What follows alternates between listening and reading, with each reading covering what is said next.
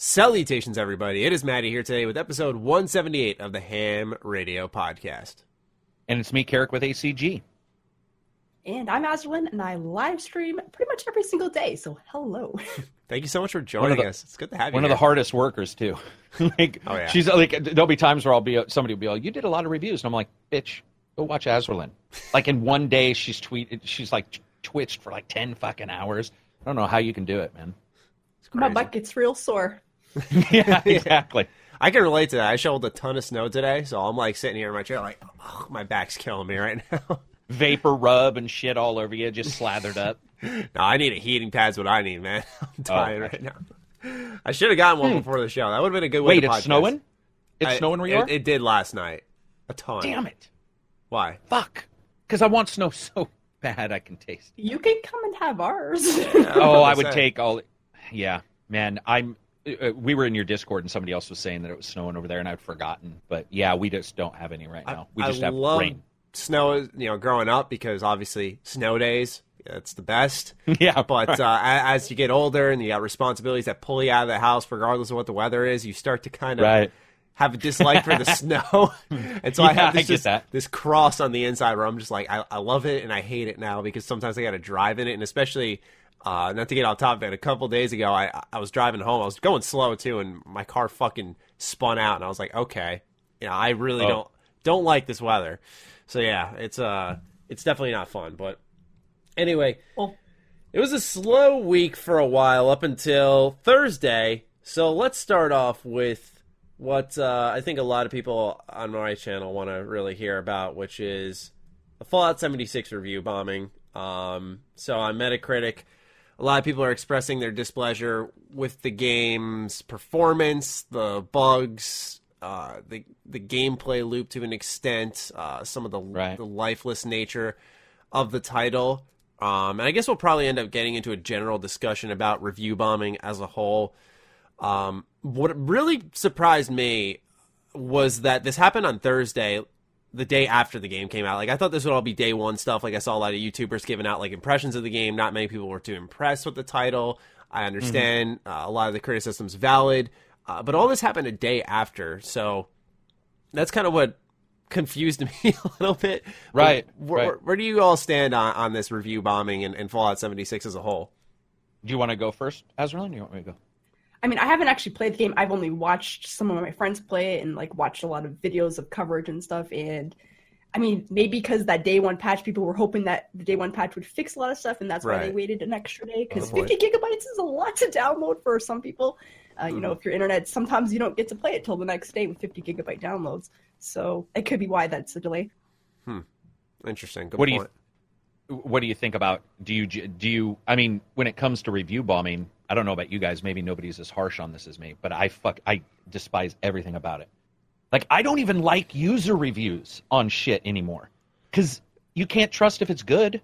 Yeah, you can't trust if it's bad. I feel like it sends like a universal message, like, that you can just look at it and be like, hey, we have an issue.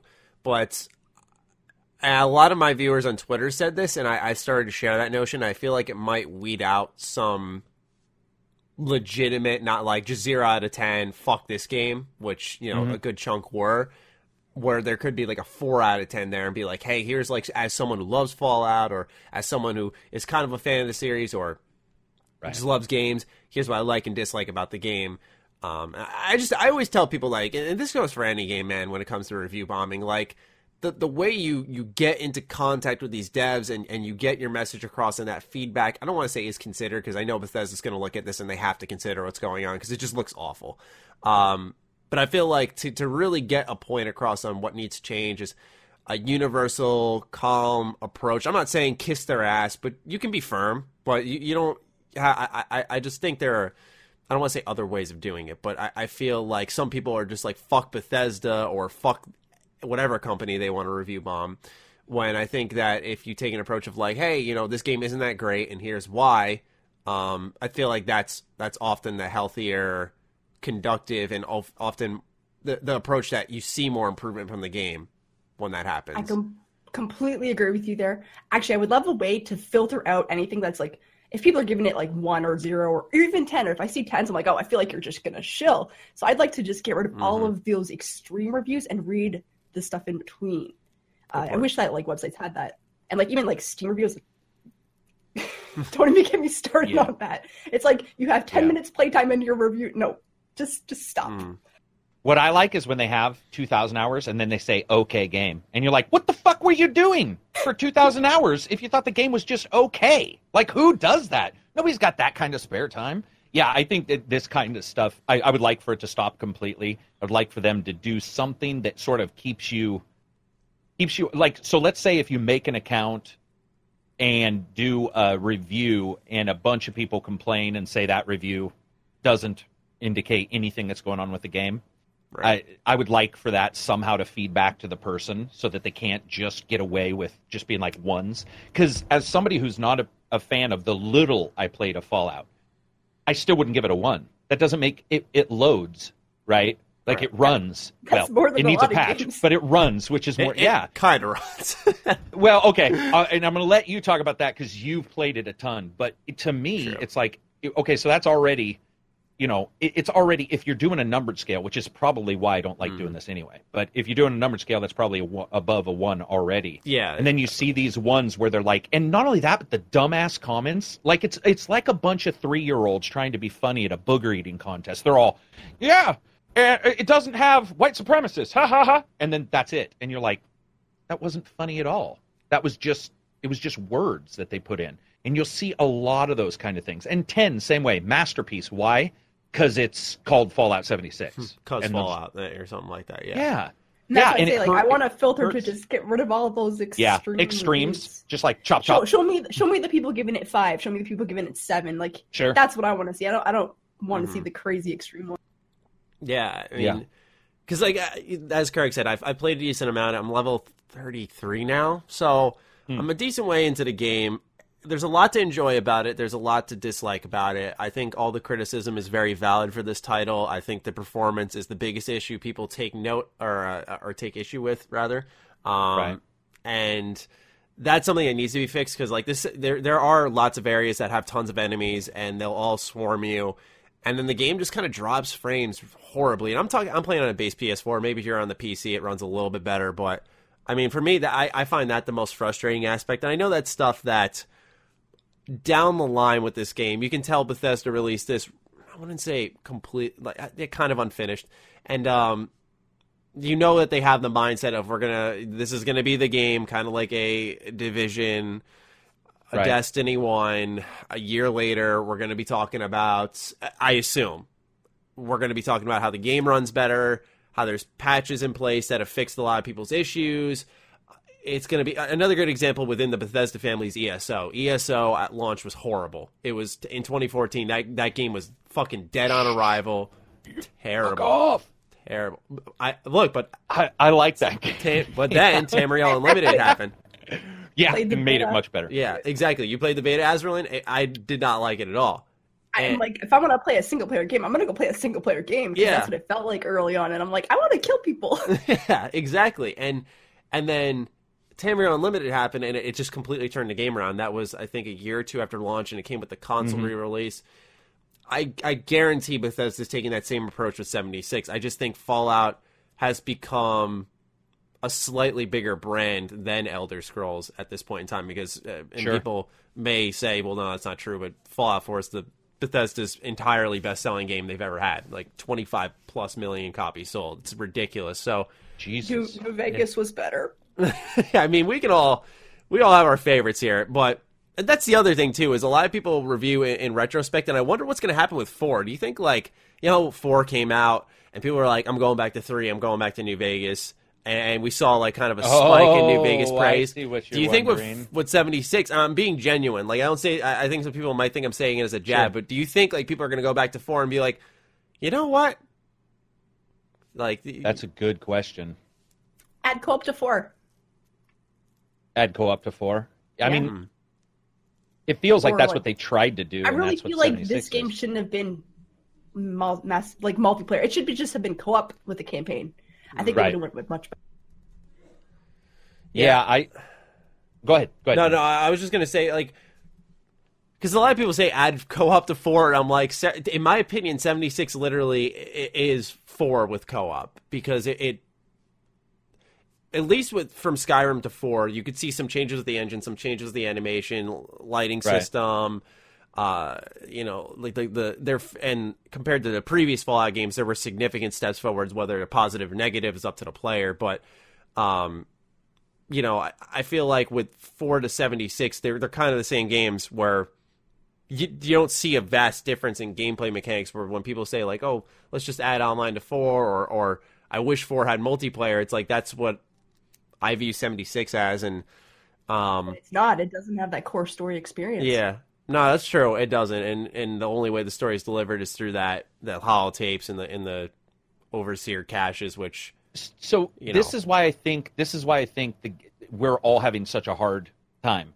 Let's say you think it's Fallout 4, but with online. Right. Well, then it is missing the story experience and the NPCs. So then that becomes an issue. If you think it's not, and it's a sequel or an extension of the Fallout brand, it doesn't look any better than 4. Well, there are parts I think look better, but that's just me. But there's an argument around that. And then if you say it's their massively multiplayer ESO kind of Fallout, that's also not true because the server count's super low. So then you have that problem. And I think that's one of the issues is that there is no, I mean, I get that they tried something different, but what happens is the expectations that are there, I can't even say we didn't meet all the expectations or the game doesn't meet all the expectations because there's so many different little things about it. Like, it might be fun with friends, but it still doesn't have the NPCs. It might be enjoyable here, but it still has poor performance. It might be this, but it's got that. That's why I think the game probably deserves some 5s, at least from the harder reviewers. Yeah. From the people who, feel comfortable saying, this is mediocre, man, at least right now. Like I said, it reminds me of Elder Scrolls Online so much.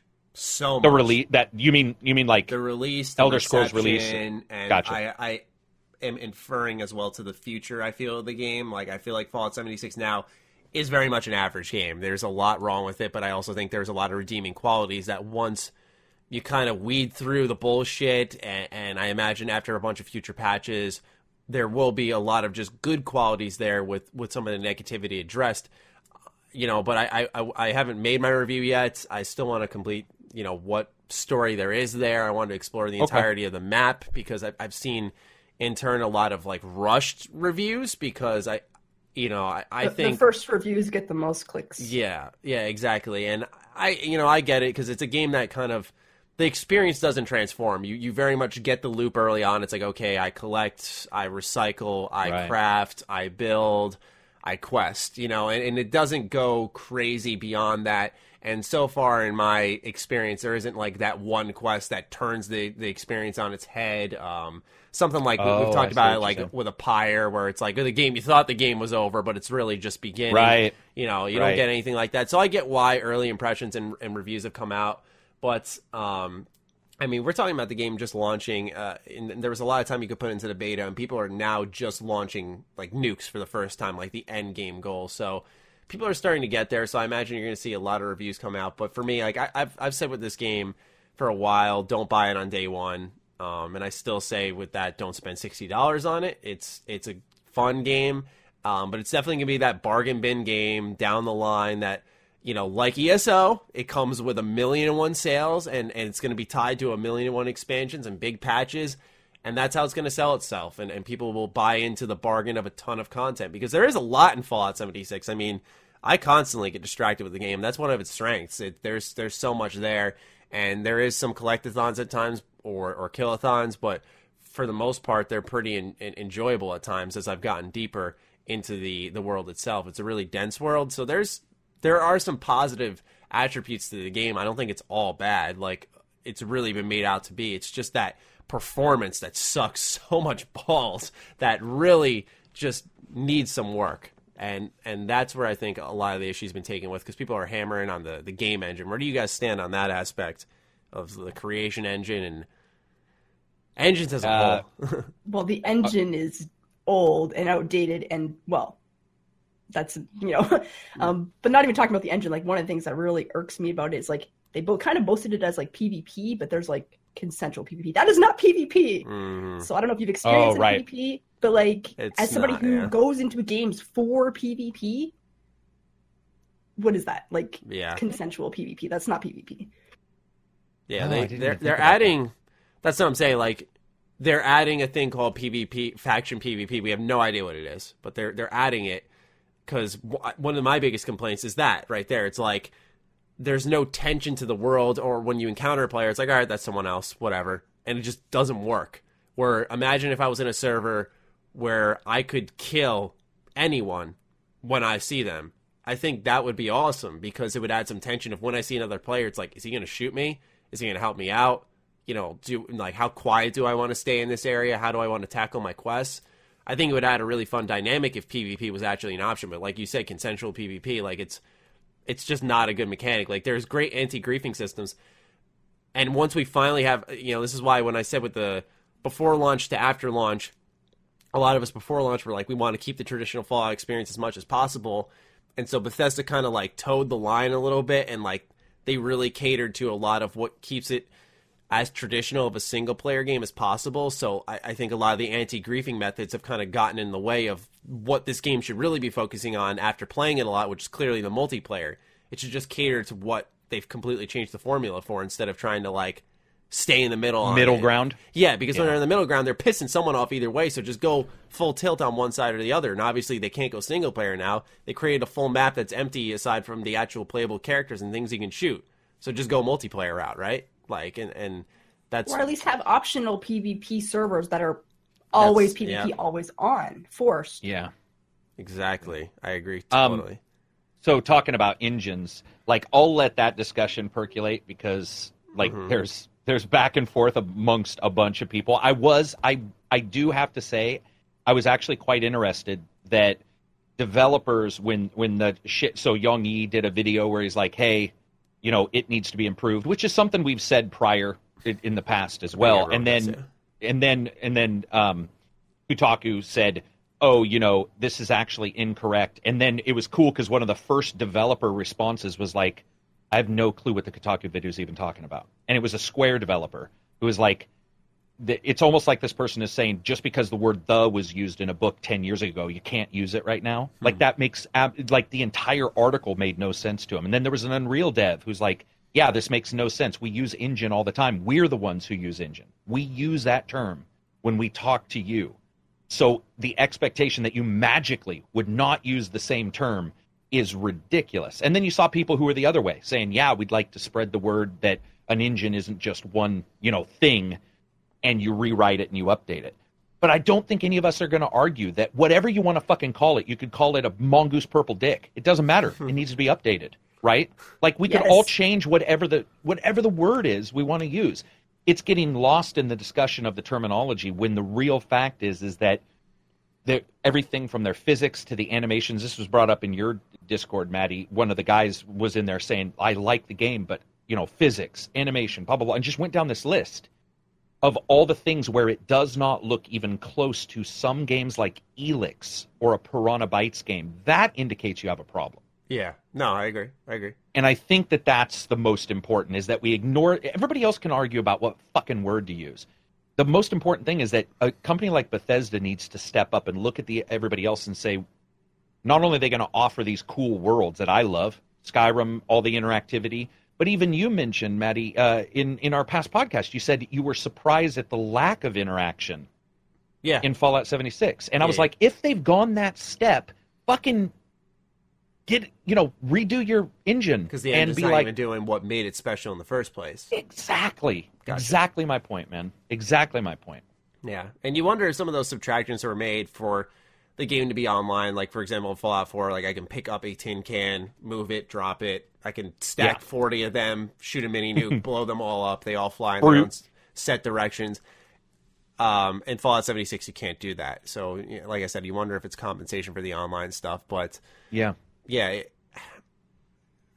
guess that what they seem to do is with this creation engine is they keep just like rewriting it for what they need in the moment, instead of just creating a new engine for the long term that can handle anything. They're just like, all right, let's add network coding now. Let's make this thing work for online games. And all right, let's add, I'm not even going to try to act like I know what the fuck they'll add in future games, but I think that there is some validity to what Jason Schreier pointed out in his article about, for example, Bethesda saying we like our editor and we're going to use that in future games versus, yes, that's a part of the creation engine, but what, as someone who's, I know something about game development, but I'm not super well versed in it. We're like, well, what does that mean if they keep their editor, but they update everything else for new gen technology? It's like, what does that exactly mean? Is the next game we see Starfield from them, what exactly is that going to be? What is that going to look like? Will we even recognize the game as a BGS title? Yeah, as a BGS title, that's the important thing, right? Because we don't want them to go too far, right? You wouldn't want it to look like Fable, would you? I mean, I wouldn't. I wouldn't care, because in a way, I like I said, man, Horizon Zero Dawn was such a super impactful game for me. I think I bring it up every podcast on how, I look at a game that... It's really good. Yeah, it's really good, and Killzone to Horizon, completely different. And I doubted them, and that changed my line of thinking. I was like, you know what? Change it up, man. Go crazy. Make something fresh. Make something new. Because Red Dead, in a way, that does look the same as other Grand Theft Auto games, but it has an entirely different feel. Yep. So, there's just... I applaud them for those types of developers who make the big jump forward. When it does come to review bombs, though, just to finish this out, I do want to say I probably agree, with Azerlin that maybe the patch did, people thought, oh, maybe it'll fix it, so they waited. That might be that extra day you noticed, Maddie, of a day later. Those, I always tell people, it's go to, even though you may not like them, go to a website or somebody and look at their stuff versus those user things, because there's no requirement, there's no effort put into them at all. And I think that what happens is it's very easy to look at the number on Metacritic. I did for Fallout, one of the platforms, for reasons unknown, is 20 points lower than the other platforms. And so you get 83 and then 60, or you know what I mean? You'll get these huge differences, and you'll be like, is there really that big of a difference? And then you'll find out somebody just didn't like Xbox that week, and a bunch of people posted. That shit's got to be fixed, man. And it's review bombing to me is one of the worst things, because it does a huge disservice to the developer. A developer, we've even talked about it on podcasts where developers have come on. Ashen, we had the guys from Ashen come on, and they were talking about the chaff you get. You just get shit blurted at you, and you have to figure out, what am I supposed to listen to? Am I supposed to listen to Metacritic's user score of 12 or the review critic score of 90? I think there's in between, because there are user reviews. There are some very good user reviews that are written that are very good. But then, you get a lot of them where it's 2 lines, ha ha ha. Yeah. Exactly. Yeah. And I think the bottom line is effort on both sides. I think there needs to be more effort. And not that these review bombings were all entirely effortless. I don't want to give off that notion, but there has to be effort on Bethesda's end to go through that bullshit, to read them, and to see, and not outright dismiss what people are saying, and read that there are probably some legitimate user reviews hey, I've liked Fallout all my life. Here's how I feel. It's not, I feel like if you just have only sole representation of reviews on YouTube and the press, then I feel like something, because let's look at it this way. Fallout 4 came out and it reviewed so stupidly well. And then user reviews came out and were pretty fair on the game. They're this is a 6, 7. This is a solid game, but there's not, it's not as buggy as 76 was. But there were some issues with the game, and it came with mostly in the form of storytelling and choice and consequence. And I think a loss of focus where it was more about building rather than questing and interacting.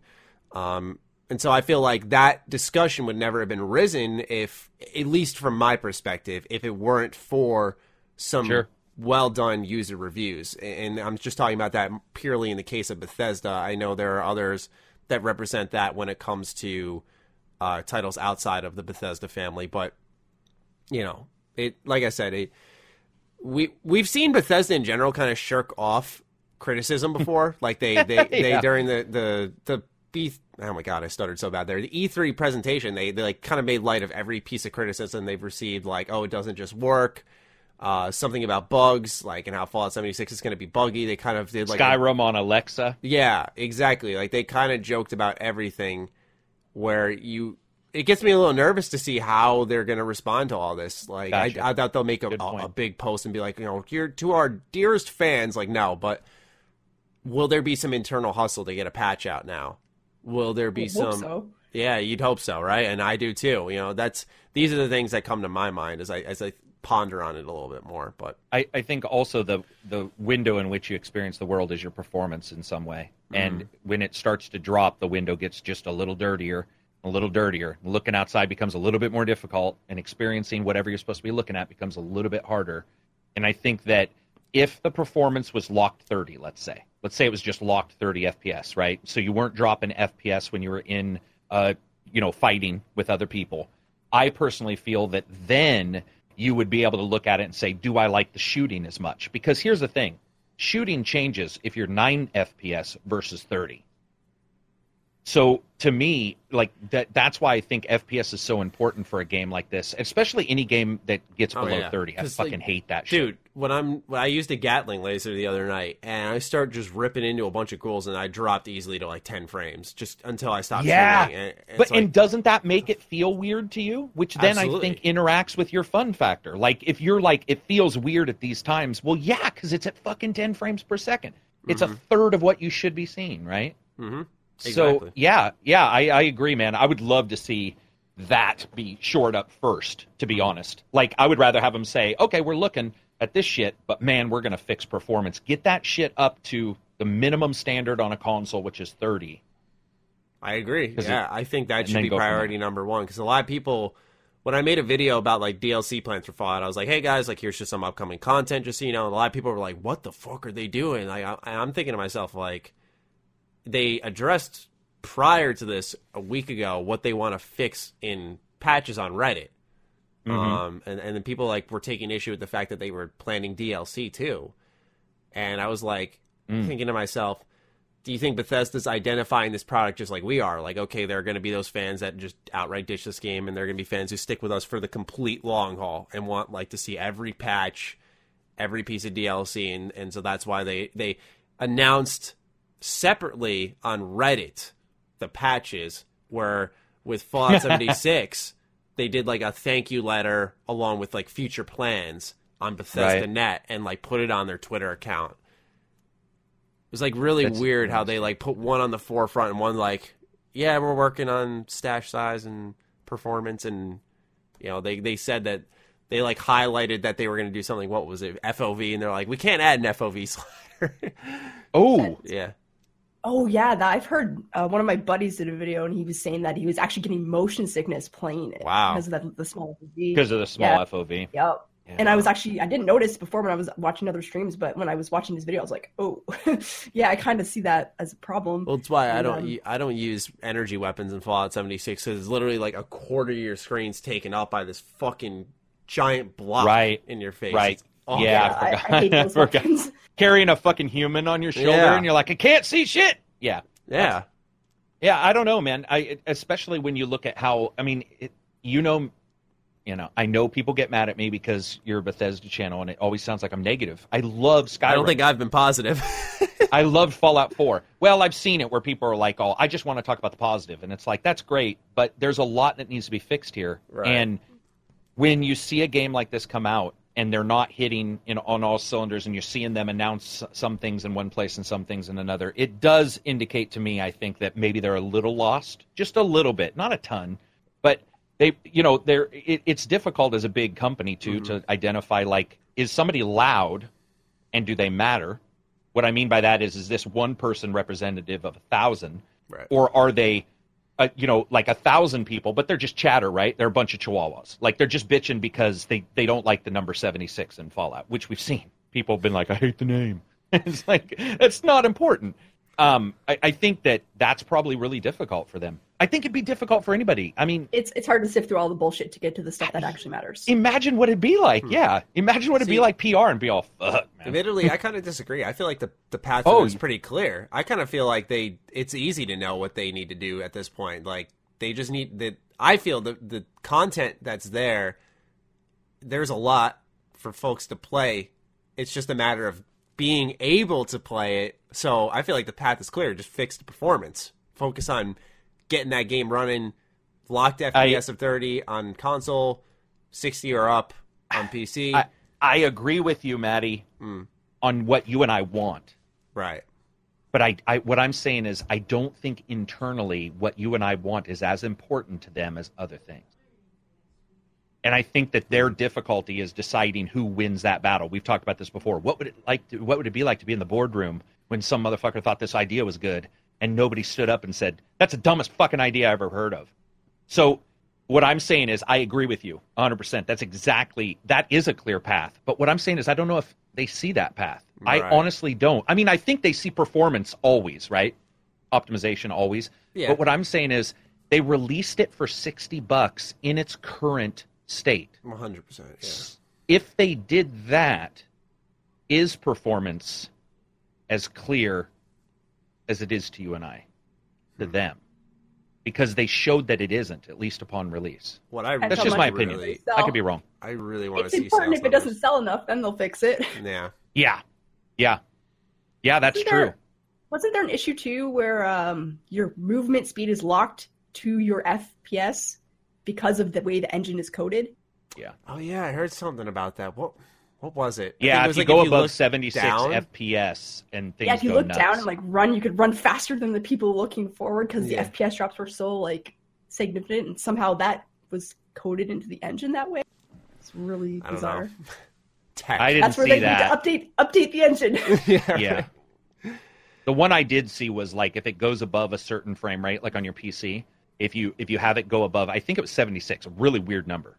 Other than the name of the game. That's intentional. Yeah, exactly. But if it went above that, and this has happened in Skyrim and Fallout, where if it goes too high in the FPS, your physics fuck up because they have those connected.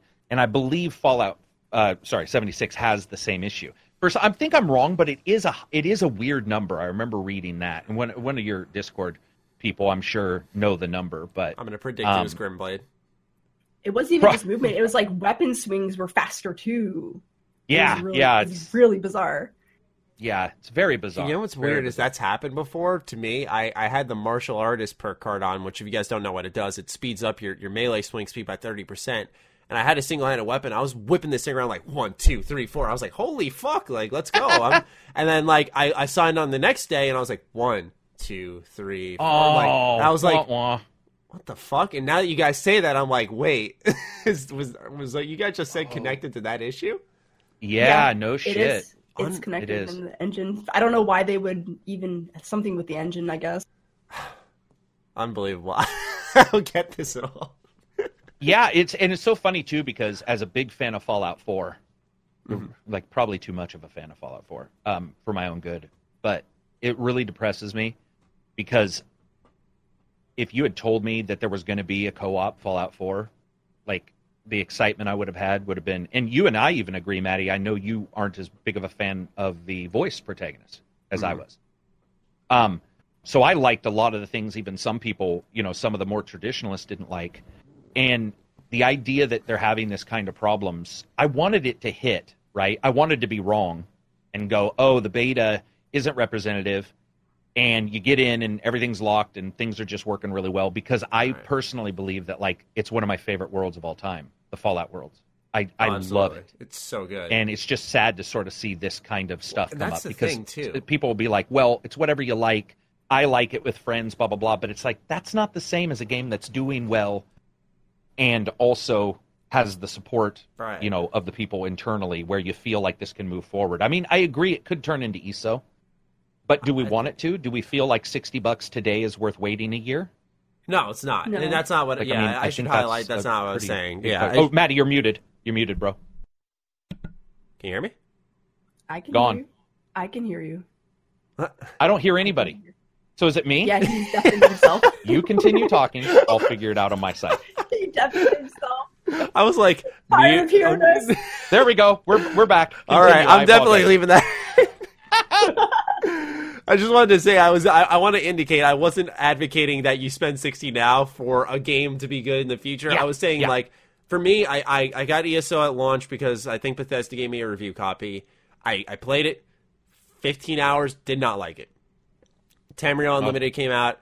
I bought it again because it was on a great sale, like $20, I think, for the gold edition, which was the Tamriel Unlimited package with like 4 big expansion pieces. And I was like, that's like, even if you think the game's average, that's just hundreds of hours for $20, and it's good enough at that point. And that's how I view 76. Like, I don't think this is a game that will ever down the line blow your socks off. I think another good comparison is Destiny, where Destiny 1, a lot of folks that I talk with, I've had a lot of close friends who are huge fans of Destiny who say, like, the first one was, you know, at launch it was either you love it or you hate it, kind of like Fallout, and if you stuck with it, the patches made the game better. And I think, did someone say, I think it was like, there was like, during year 2, there was like a patch that fucked it up or something like that. I'm not entirely sure, but gotcha. Point being is that's how I kind of view 76. It'll never blow your socks off.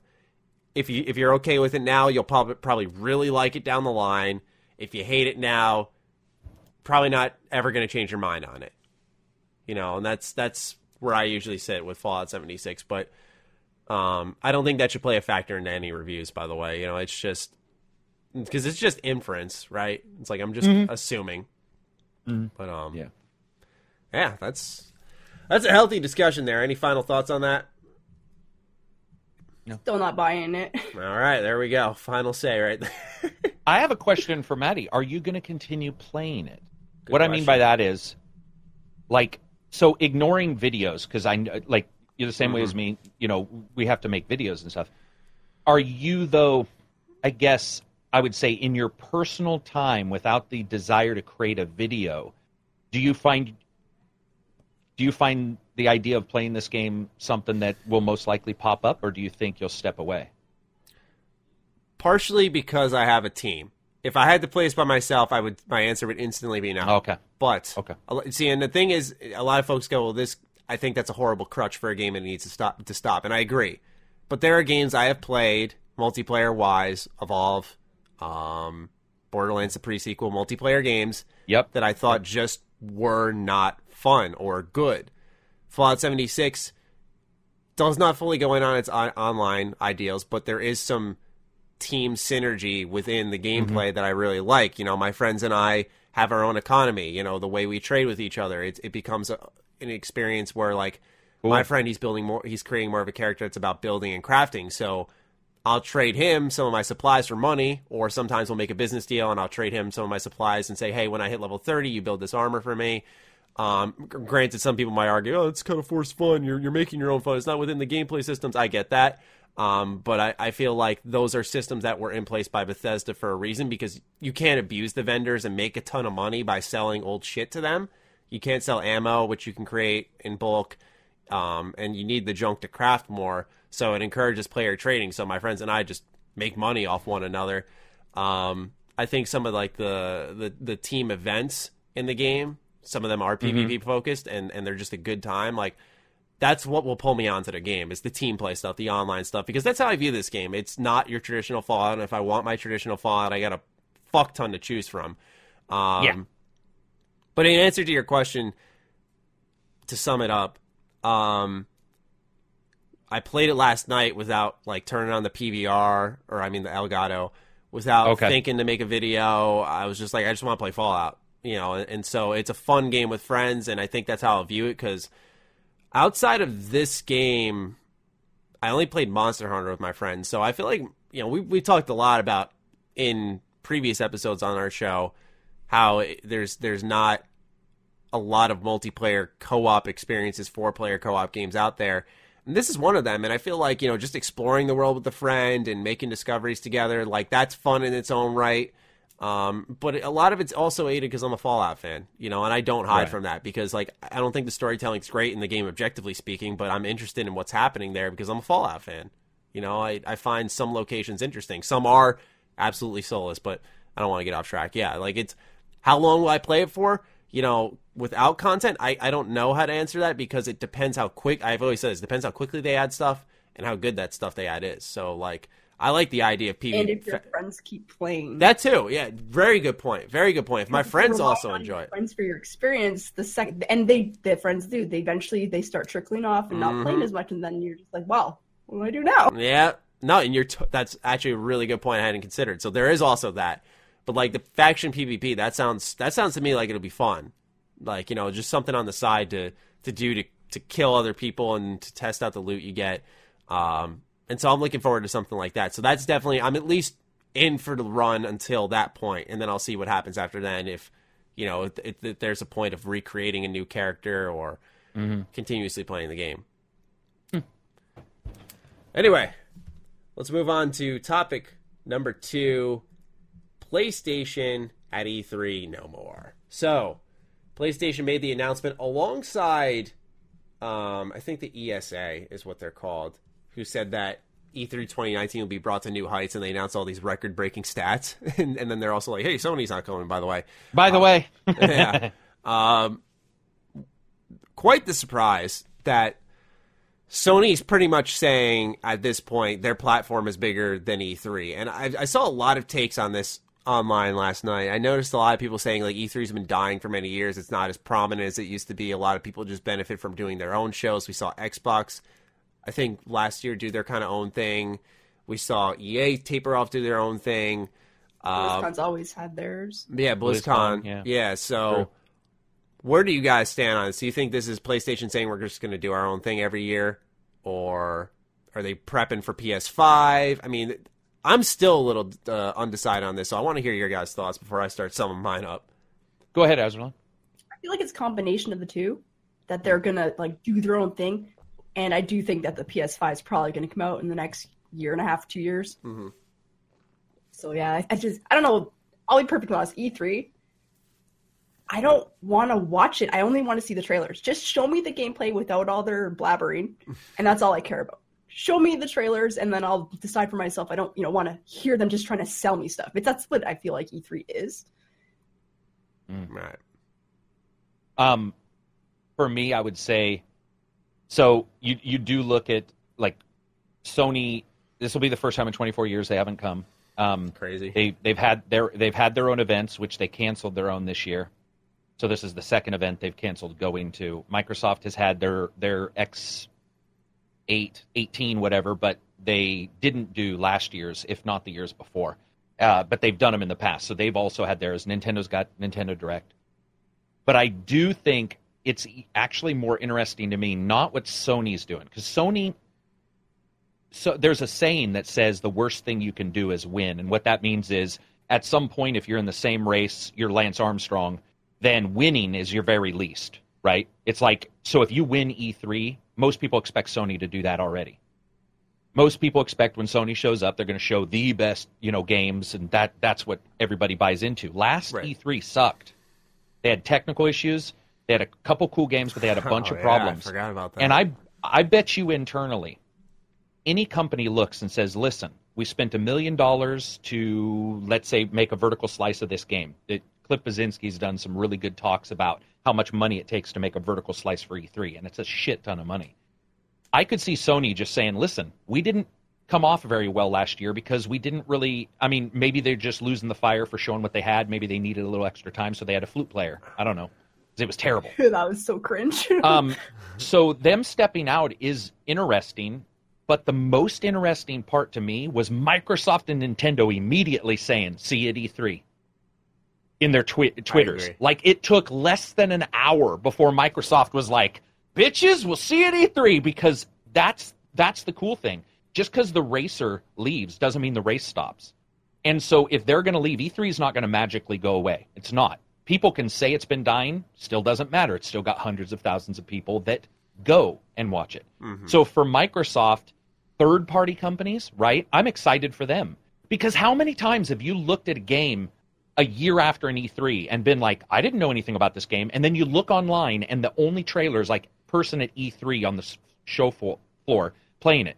But you didn't hear about it because everything was about Spider-Man, right? Or everything was about Gears of War. So to me, Piranha Bytes, Deep Silver, THQ Nordic, all these companies, these smaller companies, will be able to present at E3, which to me is actually far more exciting than seeing the big companies do it. I cannot wait for that. So Sony's just pretty much leaving like Dreams and Days Gone to the wind. Yeah, they'll do fine. Sony will do their own event. like Microsoft, right? They'll just, and also I think these companies get tired of fighting even you and I have this where we've talked about it. You don't have enough time to cover everything. So you cover. Fighting for the front page. Yeah, you're fighting for the front page. So all of these other companies even fight with you. So like Sony's like, here's Spider-Man, but somebody else says, yeah, but Microsoft's got this. Well, guess what? Sometimes a developer doesn't want to hear that. They just want you to talk about Spider-Man. They're like, we don't want to hear about the competition. We just want to show you this cool thing. I think it makes sense. I think it makes sense for them, but I also think it's a fucking... if I was working at any of those companies, Maddie, I would be having so many meetings trying to figure out how to take the best advantage of Sony not being there. Right. That's like, my thought, is like, if you're Microsoft, I think more eyes are on Microsoft than probably Nintendo in response, because Nintendo's always kind of done Treehouse. They've done their own thing to an extent on the side. Like you said, Nintendo Direct every month. So they've kind of had that for a while, where I think Microsoft is the biggest. All eyes are on them. Let's say Microsoft comes out, and do they rush some announcements to really just try to, like, all eyes are going to be on them. All eyes are going to be on them. Like, I think they're the big show 2019. So I don't think they rush. Wouldn't you maybe hope that they just take longer on their announcements? Maybe they have more time, because we do see that, right? Didn't you feel like the last couple E3s it's been like for the announcements sometimes? Like, here's 30 seconds. Focus on, instead of focus 20 on games, Ashen, focus on which 10. is coming out. Yeah, and do longer videos, right? Because we see like Ashen is coming out the end of this month, starting of next month. Microsoft didn't even show it. See, what's interesting about them pulling out of E3 is I feel like I don't want to say what won Sony a generation, but like what let them get like those 40 steps ahead of the race was you had Microsoft come out, shit show, Sony came out, everything you wanted, and just stomped everyone out. And it was like everything they did was in response to Microsoft's fuck up. So now Microsoft has a big chance to respond to Sony. And do you think Sony's pulling out this year because when all eyes are on Microsoft, they acquired a bunch of studios, but games take a while to make, so like they don't have the games to show for these exciting studios they acquired. So it's very well that Sony could set up Microsoft for a just like an average conference, and everyone's like, all right, time to look at what Sony's got going on, because you can guarantee come whenever their next showcase is, where they're like, obviously going to probably at this point announce the PS5 and games launching with it. All eyes on it. Every single pair of eyes in the games industry is going to be watching that, because it's going to be their event, their thing on their special day, and it's going to be cleared out. Like, no one's going to set anything near there. And so that's why I'm curious as to how Sony set this all up. Microsoft in the last 6 months, we've heard about all the studio acquisitions. That's great, but I doubt maybe Obsidian we might see their game. And the only reason I say that is because that's been in development for a while. And so come summer next year, I feel like there will be time to actually see something there. But other than that, like, I can't. Maybe the Fable game that's rumored, right? Do you think there's a chance of that? Playground Games? Probably not. Probably. Rumors are that it's still in the percolation phase. What about you, Azerlin? What do you think? Yeah, I'm not sure. I find a lot of the times like they announce stuff, and then like the next year they still announce the same thing. So Last Guardian. Actually, I'm curious to see if there's actually some new stuff that's actually going to be coming out soon. Not like they'll announce it this year, but then announce it or talk about it again next year, sort of thing. Like saying the same thing over and over, sort of thing. I'd like to see new games that are coming this same year, not future years. I agree. I'd love to see it, and for it to not be another Forza. I like Forza a lot, and I really want to try Horizon 4. Hey now. You're an all-star. Don't be talking bad. Don't be talking bad about no fucking Forza. I'm not talking bad. I was just saying, though. Like, wouldn't you like to see something outside of the family of Halo, Negative. Gears, and Forza? No. Yeah, probably. But I got to admit, I fucking really dig Forza, so it'd be hard. Yeah. It'd be hard, because that's a known known quantity. But yeah, I mean, I think also Sony may have. I don't know how much these companies really make all of their decisions around another. Mm-hmm. So, like, I think that Sony probably is also number one, and they thought, oh, we don't need E3. One of the interesting points is they're going to have their own event, but just like Microsoft's own event, normal consumers do not check those out, ever. A Sony fan will. Yeah. Microsoft fan will, but guess what? E3, they do. So I think that Sony's probably at a level where they think that just even their own stuff, you know, and their own fans will be enough to sort of get the word out. And I think they're right in a way, but you can't argue that E3, unless something magically changes, isn't a huge deal. I think for Sony, though, cost in that last event must have, I personally think anybody in a company, when you have so many poor issues, you had people screaming at each other. I don't know if you heard. There was a part where you hear that guy go, "Don't fucking tell me what to do." And you can hear people yelling in the background who are handling Sony's audio. And I think that maybe they all looked and said, this isn't healthy this year. It doesn't mean that they won't ever come back. That's another thing, right? I think in the announcement, it just said they're not showing up this year. So, you know, if it doesn't work out for them, they can always show up next year. I mean, or the year after. So. 2020 with the PS5 announcement. With the PS5 announcement, right? Yeah. I mean, it could also be a pacing thing. I think, you know, the two big examples I can think of are Assassin's Creed and now this, where it's like, who knows? It could just be like we aren't going to have a ton to show. Let's take a breath. Yeah. You know, it's like, what will it be? The Days Gone, Dreams, another Death Stranding trailer, Last of Us 2, which, you know, all games except Death Stranding, sorry, don't, you know, look great, in my opinion. Death Stranding, I just don't know shit about. But, you know, it's like, do you think Sony just also took a look at it and was like, you know what? Like, we don't really got much going on right now, but, like, 2020, yeah, we're going to have a lot. And if it is let's say they are going to announce their next console, at one point in 2020, do you think it is? Do you think they wait till E3? For the announcement? Yeah. I mean, when is the PlayStation experience usually compared to E3? I think it's early month, isn't it? December or February or something? It's usually in December. December 6th, I want to say. Could even be announced at their special event. Yeah, like next year. Yeah, in 2019. I mean, you know, obviously probably never going to know, but I do feel that these companies have been trying for quite a while to do their own events and see how popular they can get so they don't have to go to E3 and share the stage. But one thing to remember is just because Sony's not coming doesn't mean any company that's making a premier Sony game won't be at the E3. So that's very true. A lot of Sony won't be there, but all those third-party companies and many of them still doing PS4 exclusives, those guys will show up to E3. So Sony's going to have a presence de facto by being the number one most popular system anyway. So I think that that's also interesting on Sony's part because it's sort of intelligent. If it costs a bunch of money. Yeah, right? Like, let other people worry about the stress of that shit.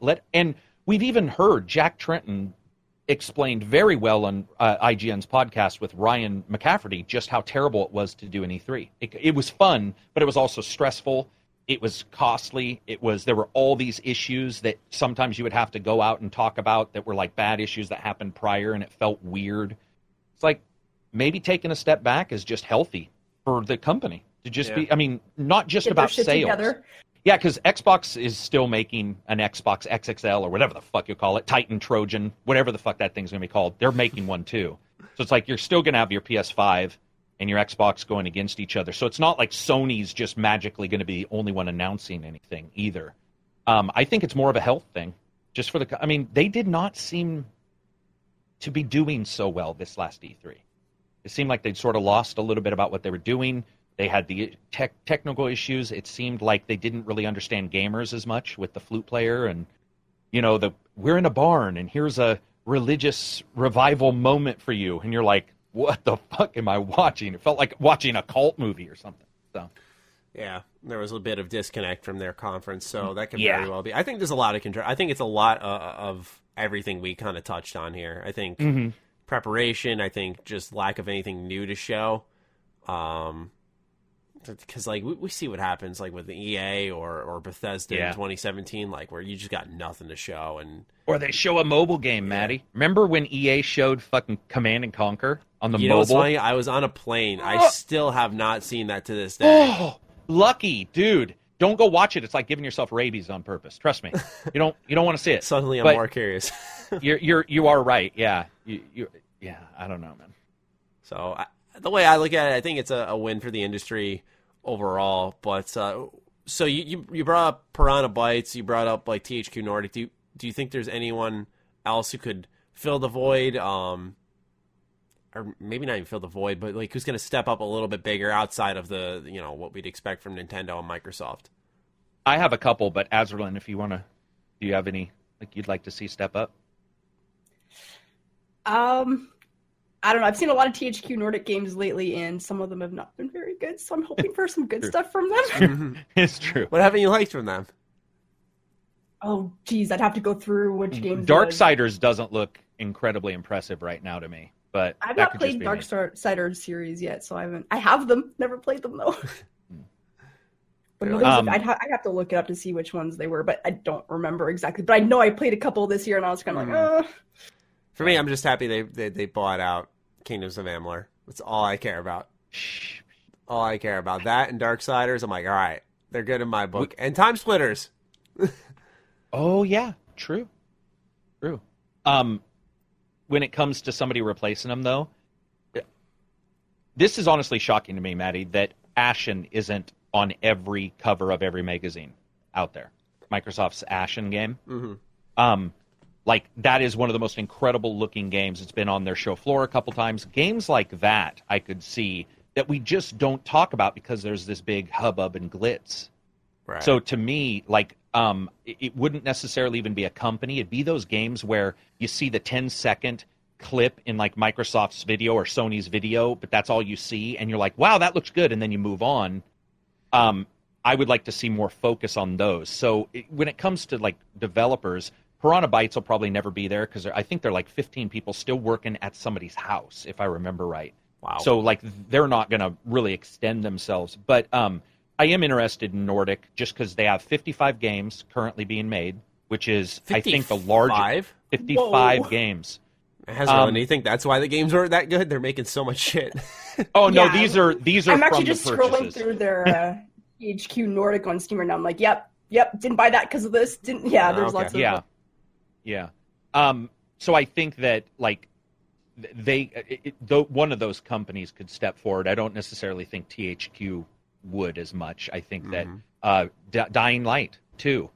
Ooh, I would love to see that. Right. Wouldn't it be nice to go to the show floor at E3 and instead of seeing, I mean, I love Spider-Man, so I guess I should replace this with something else. But instead of seeing the typical stuff you see, a Gears of War, a Forza, Spider-Man, you see a huge booth, and it's just Dying Light people playing co-op. Or Sunset Overdrive 2. Or, well, PC version just released. I know, I saw that. Rumors. That's why I was on my head. I was like, come on, do it, Insomniac. Yeah, just keep playing both sides of the fucking table. Yeah, we'll work with Sony. Yeah, we're gonna go work with Microsoft now. Yeah, I mean, Insomniac's they're a little bit like Remedy, right? Where like Remedy's not necessarily just worked with Microsoft or Sony, but they bounce around a little bit. And this next one that they're doing is on both consoles as well. So, yeah, I'd like to see the games themselves. I can't think of a company. You know, Nordic's so big. I don't want to see Activision. Oh man. God, I'm okay with them. Yeah, Anthem. What, are you excited for Diablo Immortal? Come on. Don't you have a phone? Oh, do you think maybe Square Enix will try something a little bit bigger this time because their press conference was really weak? So you think they'll actually like try to do something legitimate this time? We'll call it. Yeah. It's just weird because this past year felt like the right time. It felt like they had a lot coming out. They still had Final Fantasy 15 as a platform. Kingdom Hearts 3 was coming out. Hitman was coming out. Life is Strange 2. Life is Strange 2. There you go. There you go. And so it's like, I felt like they had a lot to show, and it was like, over. And also Final Fantasy 14, which is like a big platform. Shadow of the Tomb Raider was disappointing. Okay, I like Shadow of the Tomb Raider. I like it. It was mediocre. It was mediocre, I'd say. I didn't like it as much as Rise, but I liked it better than 1. But I was never a big fan of 1. I know a lot I liked it a were. lot, personally. I like it. Rise was my favorite. I think Maddie and I disagree on that, right? Because you weren't as... Rise is that right? Rise was one that I was like, this is okay. It is okay, yeah. Yeah. The whole reboots of Tomb Raider, I was like, it's all right. Yeah, I get it. I'm not huge I get it. I was really big on the first reboot of Tomb Raider in 2013. And then it got Supernatural, and that was like a huge turnoff for me because I thought it was very like grounded, and then they just like were like right on your head, flipped. Fuck you. Yeah, I was like, I don't like that at all. Square So Square lost $33 million. They announced the big thing where they posted $33 million. So when people post that they've lost money, we all know this. So I'm not trying to be a smartass. I'm just saying they didn't just lose the money the day they announced it. They would have lost it the entire year prior. There is a chance that they didn't have the money internally where they felt there was a reason to go to E3 and really do a big thing, which might be why we got such a weird, horrible event from them. Was because maybe, looking at finances, they were like, hey, we can't swing this. I think Kingdom Hearts would have swung its own entire event, though. Oh, my gosh. I don't know, right? Like, it's so really easy to confused. It's so easy to market. And you're talking to somebody who was not a fan of the others. And when I started seeing, like, some of the videos of the special moves, really I'm just, cool. Oh, man. I'm just like, fucking cannot wait for that. That would have, you could have had your own E3 stage and covered just Kingdom Hearts. People were chomping at the bit for that. Because with Final Fantasy 15, they put that on a stage. They did a whole showcase of Kind of Funny. And with Kingdom Hearts 3, which it's Disney, man. Like, you don't even have to sell the Final Fantasy Kingdom Hearts part. You just got to sell the Disney part. And tons of people will be in on that. I'm surprised that they're not going all in. And maybe we still got some months left. And they're apparently, because I'm good friends with the Gamers Joint, who's like, I always equivalent him to like, the Kingdom Hearts version of myself. He just does a ton of Kingdom Hearts news videos and discussions. But I know he said that there was like a bunch of trailers coming out in these next couple of months on the game. So I think a lot of hype's really going to ramp up for it, man. But now you got me on that game. I cannot wait. You have no idea. Because the other thing that's easy to sell with that game is it just looks cool. Like, the gameplay. That's what I mean. I've never played the Kingdom Hearts game, and I'm like, oh, that looks really fun. There you go. That's all you need. That's all you need. Yeah, their event was terrible for having that in their stable. I think also... Quiet Man, too? Quiet Man? Did they show... Yes, they did show Quiet Man in D3. And that game... they showed... Yeah. But what I was going to say, look at Life is Strange 2. I've seen Dreamcast guy talk about how bad it is. Yeah, Life is Strange 2. Quiet Man's the game where you're deaf. It's like a FMV. And they added sound to it a week later. Yeah. What? For whatever reason. Yeah, they released it so the whole game is like muffled and you can't hear anything. You don't know anything that's going on. And then a week later, they released it with sound. Wow. It's like a movie experience. That's unheard of. Why did I not hear anything about that? All I saw was Dreamcast guy going like, yeah, this game's not good. And I was like, okay. Scroll. and geez, released it without sound. Well, it was on purpose. Muffled. The story is that you're deaf, and they released it without sound, and that's the storyline, right? So it's like an experience of being deaf kind of thing. Except it wasn't. Except it wasn't. And then it was just terrible. It's not even really a game. And then what happened is a week later, they released like a sound pack, a voice pack for it. And so that defeats the entire reason for the game in the first place. It's just weird. Wow. It's weird. Yeah. But I mean, that was part of their explain. E3 that they showed at E3 last year, or like earlier. Wow. Yeah. Yeah. Life is Strange 2 also sold insanely poorly. That sucks. And my friend was he just played the first part and he said like he was really digging it. I liked the really free one. A lot. Spirit. Awesome. Captain Awesome, right? Captain Spirit. I always call him Captain Awesome. Oh, that's from Chuck, the TV show. Anyway, that was really cute. I was not a fan of the new games themselves, but I was really sad to see them not do well. And I mean, we're talking really poorly. So that also makes me wonder if Square can finance those because it's an episodic game. Like, my hope is Square's got that money set aside so that they can keep that going regardless of its sales. I always worry about that, right? These days. Yeah. Look at the DLC getting canceled. Telltale. Yeah, well, Telltale and Final Fantasy. They just are like, we're done. We're not. And even though... And they announced it as like, oh, it's a special announcement. I'm like, all right, more DLC. Here we go. And then it's just like, nope, it's all fucking done except one. Yeah, it makes you really nervous about anything that isn't right in your hands that day one, right? Don't buy games on day one, period. Well, there's the opposite, too. It's like if you don't buy games on day one and you also want to wait until they, get fully released, what have you, if the companies are waiting for the money from day one and no one buys it, the game doesn't do well and no one gets a game. Like, it's fucked up. We can't win. We're it's just different levels of getting fucked. Format. Throw the episodic format freaking window. I hate it. No. No. Screw your episodic. I loved Life is Strange. I love Telltales. Maddie, back me up. Maddie, back me up. Come on. You've got to play that one. Maddie, back me up, man. I'm feeling beat up on. I love Telltale. But no, like, I just hate waiting for episodes. Yeah. No, I mean, we've talked about the ideal solution, Carrick. Like, if they just did it weekly, they had the whole game made, just pump it out weekly. So then, like, the game just dominates the cycle for a month instead of, like, a week. Maybe. Even a couple of days. I don't know, man. Any final thoughts on E3? How about this, actually? Here's my thought, real quick. It's, as we record this, November 16th, 2018. We're already talking about E3 2019. That's wild. Yeah. That's unheard of. Holy crap. All right. Anyway, moving on. This is a topic courtesy of Azraelin. You wanted to talk about multiplayer balancing in general. I'm gonna let you take the reins and lead this one off. Where'd you want to go with this? I do play a lot of multiplayer games. Many of them are like asymmetrical, but I do play games like Overwatch, Rainbow Six once in a while. And, you know, I've played Mobile Legends, played League of Legends, the MOBA style games. I feel like any time that there's a game that has like either skills or classes, there's a very big discrepancy between the low rank players and then the pros. So when they go around balancing the games, do you balance around the pros? Do you balance around where the majority of the player base is? Like, how do you balance it without making things broken at one or the other end? And it's just very difficult, I feel, and can there ever be balance achieved? And if so, how? Right. Yeah, because, you know, it's funny you mentioned that, and because, Carrick, you were talking about it before the show about, like, a Dragon Ball super focused podcast. And yeah. You know, with the I card keep game. getting tweets right now about that, by the way. There we go. I told him you wanted to do it, and he's like, let's do it right now.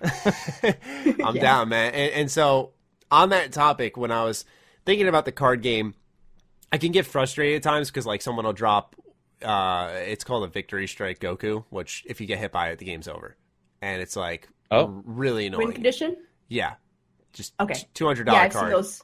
Drop it, I've you seen those in swing. Magic the Gathering and stuff like that, too. If your leader gets hit, you're done. And it's like, well, fuck. And so, on one hand, it's like, cards like this, maybe not to that extreme, have to exist. Mm-hmm. But there has to be clearly better cards than others to make viable decks, right? And I feel like it's the same thing with multiplayers with classes. Like, there's just some that have to be better than others to create a meta, to create a competitive scene where, you know, I thought Overwatch for a while. I haven't played it, so I apologize. I just played it yesterday. Okay, so then let me know if I'm wrong. I felt like Overwatch when I played it for a good year and a half, 2 years. I felt like it did a really good job of balancing out its classes and making heroes viable for the most part and in most situations.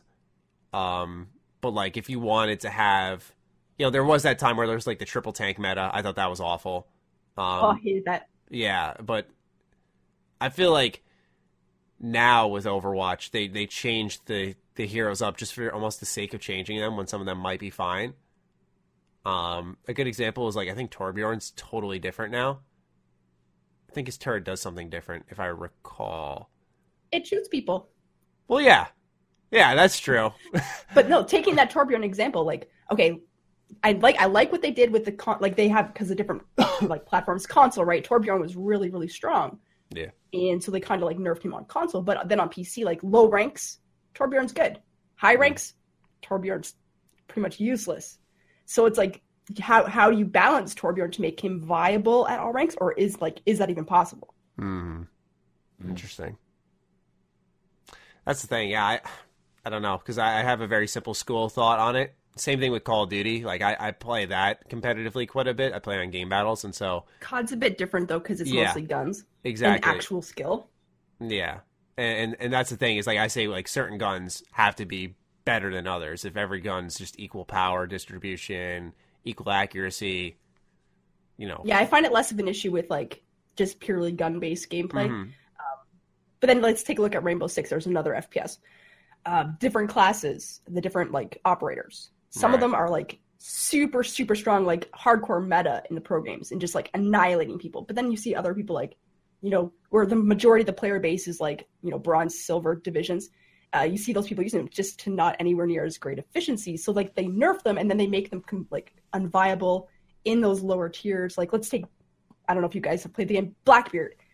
Nerfbeard is what they call him now because he's been nerfed so many times because he was so strong in the high up meta. And then now he's just like, now they don't even play him in high rank, and now he's like kind of like, whatever, right? So like, how do you balance the things without breaking them? Can you like have a transition where like, okay, at this division he has this, but then when you get up here he's less strong, sort of thing? Is there a way that they could do that to like achieve balance without like making it completely broken for the character? I think one of the things that Maddie and I have talked about that in some way sort of touches onto this is like an online game like Injustice, where it spawns projectile spawning. And like Maddie, it was just like, I don't even want to be involved in this in online because it's just like that's all the person did. And you do have that where you get somebody who's really good at a particular thing, but I don't necessarily. We talked about this before because I was trying to figure out, like, could you have an energy bar for projectiles in this? Could you do something else in, like, a shooter game? I think for shooter games, you're fucked. Because unless you do, like, an aimbot, like, you really can't balance for it. I mean, how do you balance for somebody's true skill? If they're just better, it's really hard to say. It's really hard to balance for that. When it comes to the characters themselves, I almost like that there's sometimes unbalanced characters, because what I feel is it causes a lot of times another player to figure out a way to beat them. Like, so you'll get, this happens in Street Fighter, where you get a lot of Street Fighter where people like, this guy's got an overpowered, I don't know what the fuck, low spin kick or what have you. And then at the same time, yes, it's unfair, but other people are like, okay, well then if we know that's overpowered, how do we defeat that? I sort of dig it in a weird way. Like, I want it to be balanced, but I sort of do like when somebody's really good at something, like character-wise. I think skill-wise, balancing is more just about like making it fair, really, versus balancing it, right? Balance, I think, sort of comes down to time spent too. Because I know people are really good at a shooter. They're only really good because they play 200 hours. They're not really super skilled. Like, do you guys see what I mean? Like, they're more, they sort of know where you're going to come if you come around a corner because they played the game so much. They're not necessarily the fastest. That's different, though. I feel like that's different, though. Like, there's always going to be those players that hit that high skill cap and can be really good at the game. And I know, like, that's where I feel like elo systems would come into play, like keep those players against each other, sort of thing.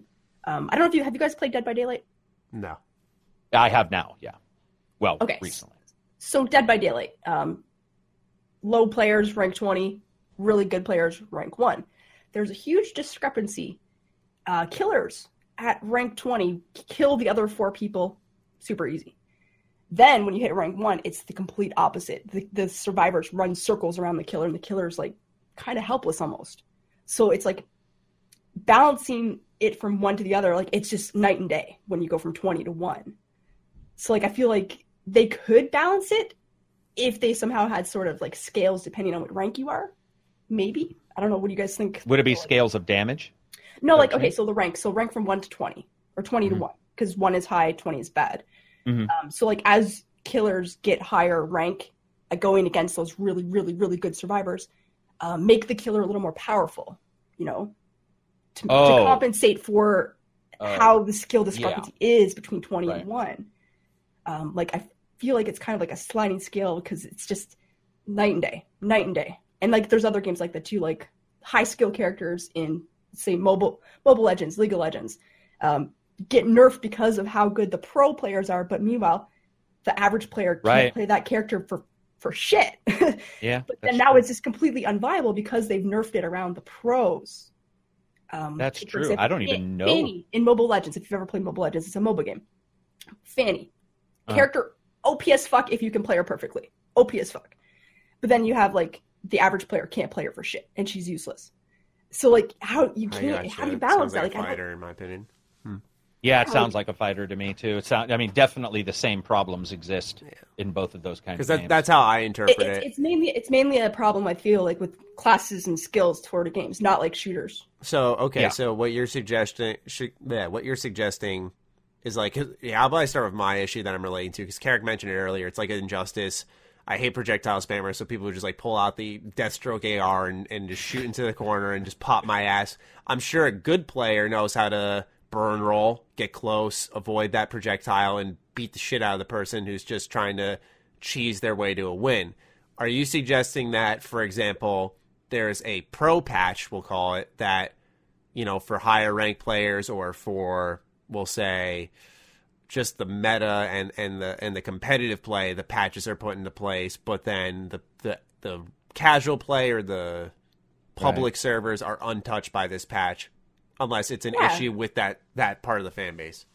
Yeah, like that's what I think, like, because a lot of times you bounce around the pro play and it's like makes stuff just not usable for the average player. Makes sense. Or then you bounce around the average player and then the pros just like, well, you know, they know how to take advantage of the changes. So like, do you think that it'd be a viable option to, you know, differentiate between the average player and the pro player when they play? See, the only competitive thing I am deeply ingrained in now is probably a card game. So that's the only thing I can really relate it to, where there was a Goku leader card that was just stupid. Like, it was just, it was ruining the game. It was so good. And just, you'd walk into the store and like everyone would just have the leader card sitting out there.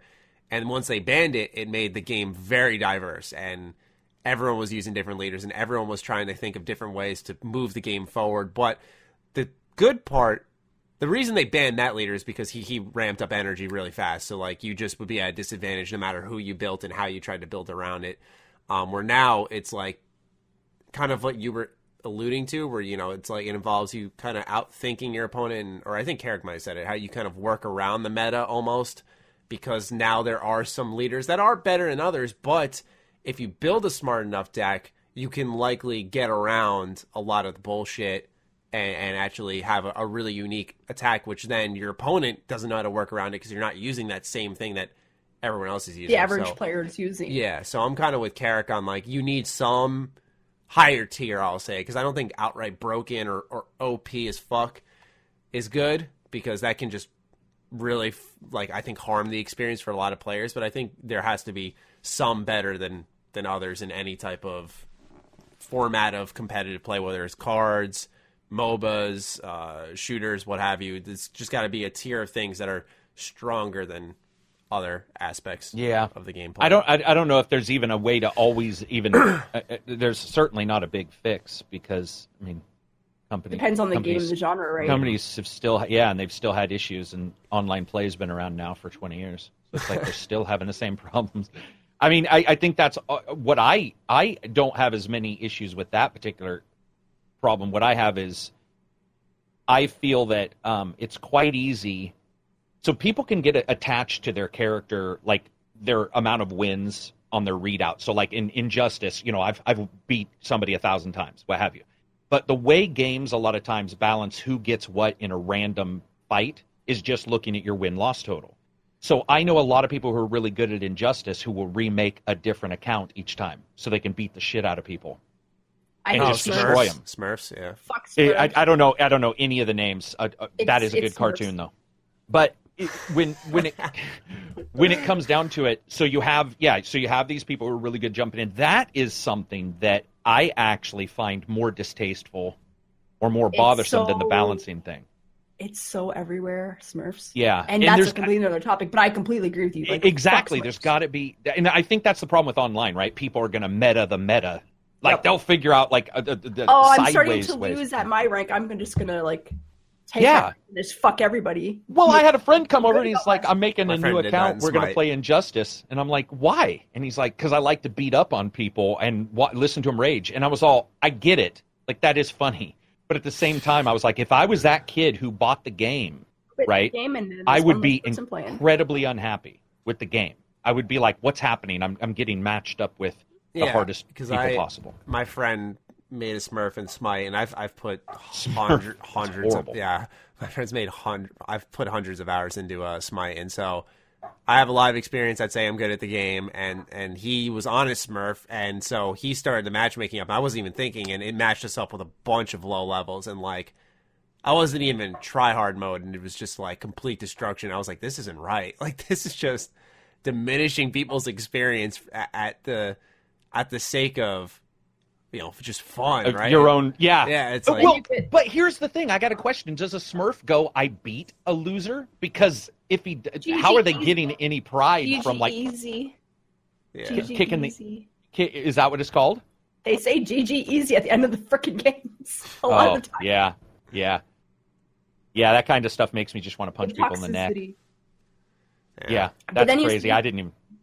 Yeah, speaking of Smurfs, you see all these... I know for Dead by Daylight it's a huge thing. Content creators who deliberately derank, basically equating to Smurfing. So they're normally really, really good, go down to like rank 20 just so they can, bully the killers or bully other survivors. And then now people see that, people watch it, people want to do that too because they think it's funny. But I really think that hurts the player base. Yeah. Because if you're new to the game and you got some dipshit, teabagging you, being toxic to you, shit talking you, like, how long are you going to want to play that game for? Yeah, I really think it hurts the game, the people that Smurf like that. Or you're going to learn, right? Or you're going to learn the wrong lesson, which is that you need to teabag people and call them names. That's even worse. You don't want them learning some shit lesson from those assholes. Yeah. Glad I don't know much about that kind of stuff. I think the only one I play is Rainbow Six Siege. I turn all sound off, and I just... Well, not sound, but people... just play with no audio, and I ignore anything people type. But that's probably the only reason why I enjoy it. But then doing that, it feels like does hurt your team experience too. It does. If you do have a good team that wants to work well together, you're actually punishing yourself and the team by not communicating. Them. But then it's like, then you got the dipshits. It's like, what do you do? Yeah, for sure. I don't even know how you would go around fixing it, to be honest. Like that's one of those questions where like it'd be nice to have somebody who handles like games, especially online games, and balancing what all goes into it. Good thoughts. Do we have anything else to add for MP balancing? Not me. Azrael, you seem fired up. You got anything else to add? No, I mean a lot of the stuff I've pretty much already said. Or like, I do feel like in some games there is a way to have like that transition to make it more balanced. But then like other games, it depends on the game, depends on what type of game, depends on the genre, depends. Like card games. Right. Nerf Black Lotus, like that's no longer playable in Magic, right? So, right. Now that I think about it, we were talking about patches and like, there could be patches for the pros versus patches for the actual like casual play, we'll call it. But then I just realized that, do you think sometimes they implement these patches just to the public just because it's something that's changing and it gets people talking about the game? Like, hey, this changed, just for the sake of change. Yeah. Even if it just affects pro players, it's like, this changed. Yeah, I absolutely believe that. Yeah. Like, some of it's just to get the names being spoken again. Yeah. Right? Like I think patch note, we've talked about this, Carrick. I think, like, patch note videos. So I was wondering if that's where you're going with this. That's huge. People always love to look at patch notes and just see, like, what changed with the game they're in. Because it gives it a sense of, like, you're playing a different experience every time you're signing in. Almost, not every time, but, like, sometimes when you sign in, like, Winston may have been awful, but now he's really good or something like that, So... that type of stuff, like where it's like, Winston's actually good. Like, I don't know. I feel like that might add to it too. Just like the idea of different things being viable for once. Oh, sorry. Oh, your dog's very passionate on this topic. Jesus. Yeah, he's like, fucking I hate spammers or Smurfs or whatever. Anyway, last topic we got on the list here. A discless Xbox One is coming in 2019. Another step towards the digital realm and away from the physical stuff. Wow, it just hit me because you suggested this idea before we even started recording, Carrick. Remember when this was a thing in like 2013? And people freaked the fuck out on Microsoft? Yep. And here we are now. Are we overreacting or are we freaking out? Well, not only that, but like Sony even sort of hinted around that it's like, we're not going to do that kind of shit because we're Sony, blah, blah, blah. And they've got the same shit. Like, whether it be the way they do digital or what have you. But, yeah, so do you want me to read this, by the way, Matt? Yeah, go for it. I didn't know you had something up.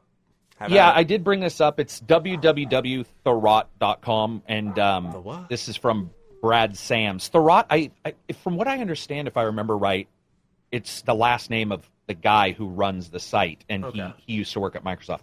But it says, Microsoft's building a diskless Xbox One for release in 2019. And it says, in the wake of the news that Sony will not be attending E3's next year, Microsoft's hardware plans for 2019 will likely be a huge win for the brand and for players. The company's planning to release an updated console next year, but this device will not be in the Scarlet family. That means not the expansion, according to people familiar with the company's plans. In addition to this new console, this new diskless console, they are also stating that there will be a disc-to-digital program that, as the name states, turns your physical games into digital downloads. The idea is that you take your disc to a participating retailer and trade in your disc for a digital download. So that sort of answers Azralin's question, which is, if you can turn your disc into a digital download, you can just sell the fucking thing. But it sounds like you trade it in. It sounds like you, like, you know, at these retailers, you would give it. I think that just sounds convoluted myself. Like, it's 10 steps too many. I'd just buy the fucking game again. I'm lazy. And be like, well, I could go turn this game in or spend $40 to buy Battlefield 5 for the 80th time. I'd probably just buy Battlefield. But the rumor is that it'll be $100 cheaper. So for people getting in, yeah. So the I haven't bought Xbox in a long time. How much is that? $399 for the X, $299 for the S. So the S could be $199, that's pretty good price. Wow, that and then the X, entire market. Yeah. It's just more. Yeah, I just think options. It's cool. It's crazy. Right. And I have bandwidth caps that I had to purchase a plan to not have with my ISP. But I think the one thing that's holding digital back is bandwidth, especially in America, because ours is much worse than almost all nations are better. Yeah. And do you have bandwidth caps? I have unlimited fiber. Okay, so I have unlimited now, the same, but I had to pay to get out of a limited plan. And I think that's the only thing that is holding these back. It's holding even Chrome. I don't know if Maddie, I think you said no.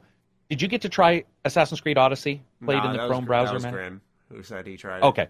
Was that Grim? Okay, yeah, I tried that. But again, you've got that constant download. I think the big thing for digital, for a lot of people, is just it's not feasible. It's just not, for whatever reason, technology-wise. This year especially has been, it's not like I've ever been neglectful to it, but this year has been really eye-opening on how many people just don't have great internet. Maybe it's because I've been covering a lot of Fallout, so I'm seeing a lot of people being like, good God, I can't fucking play Fallout on launch day because of the day one patch, or, I couldn't play the beta this day because there was such a small window of time, and when they released the patch, it was still downloading for me, so couldn't get in during that 3-hour, 4-hour window, whatever. I've just seen that a lot lately where, I feel like the digital route will be for some, and it's just Microsoft adding to that family of consoles where there's just another option. They're taking kind of the Nintendo DS approach to the Xbox when you think about it. They're like, here's the really powerful one. Here's the one that, is slim and has just one cord for the power. Right. It does not have a brick. Actually, wait, Carrick, does the Xbox One X have just a cord? No, yeah, both the X and the S have the internal power brick. Okay, cool. I was just making sure. So, like I said, then you got the diskless one, kind of like the DS with the 2DS, the new 3DS, whatever the fuck, So, I feel like this is just good for consumers. I would argue that it's actually going to cost you more going digital route, even though it's $100 cheaper up front. The reselling the games you're not going to be getting because they're all digital. So you could actually save more money by having paying the extra $100 for the disc version, and then selling your used copies. Yeah. See, I don't ever sell my used copies. I do. So I give them to the patrons. So it's or I keep them. So there is that for sure. You make your money back on a console if you can sell the games, if you right? buy the physical ones, yeah. Yeah. Yeah, there's that. There. On the other hand, is it like Game Pass where it's $1 for 300 games? Who knows if Xbox is the games will be $10 cheaper or $20 cheaper? Well, then because we don't get very much at our GameSpot or GameStop, we get insanely low prices for brand new games. So it's almost not worth the gas to drive to sell the game currently.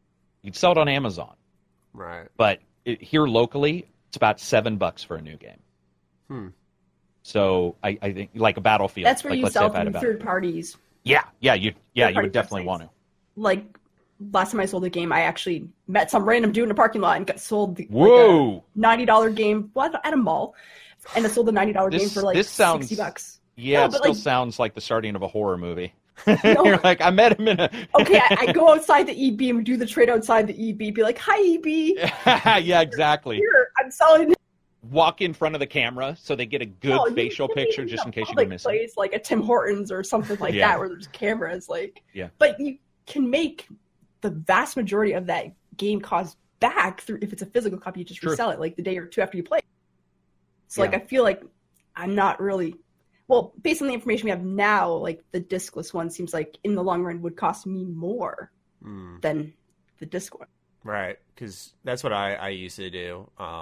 I used to buy games physically, and then I'd like sell them on eBay once I was done with them or whatever. Now I just like to collect, and then like, Carrick, you're very nice to give away your used copies to patrons. I usually just like I'll rebuy the game and just like ship it to them, or like buy codes from GameStop and just let them download them itself. I can't fucking talk this episode, but yeah, I like the option. It's good to have there. I mean, if you're just trying to get into the Microsoft family, I don't know if it's the number one option. I feel like the Slim always is until like 4K and HDR really become the regular a thing. Yeah, or then I think the X, maybe the Scarlet will be the number one. But I think the cool thing is that, you know, $100 cheaper.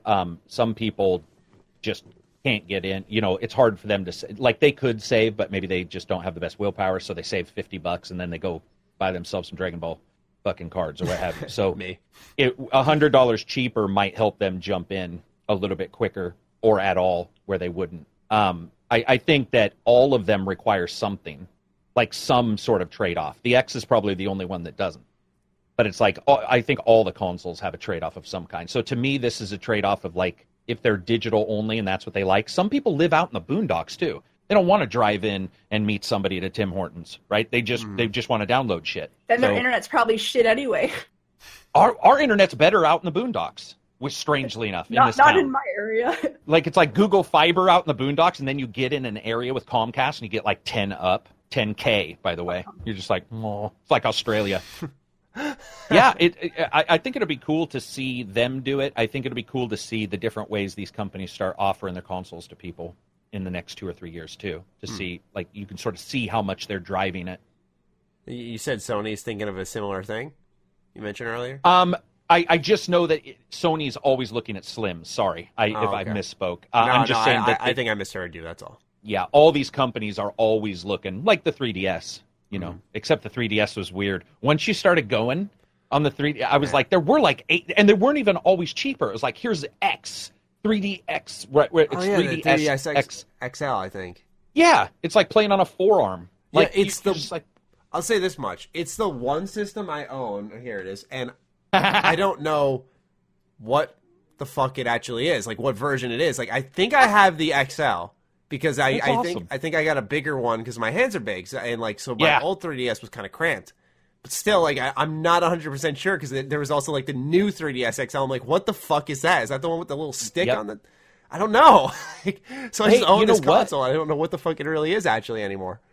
I would pay good money for a Switch XL, to be honest, because my hands hurt so much playing the Switch. It is the new 3DS XL. I officially know now. All right. Yeah, it's got dust. I just watched you wipe a fucking bunch of dust off that. That was awesome. It was sitting under the Game Boy Color.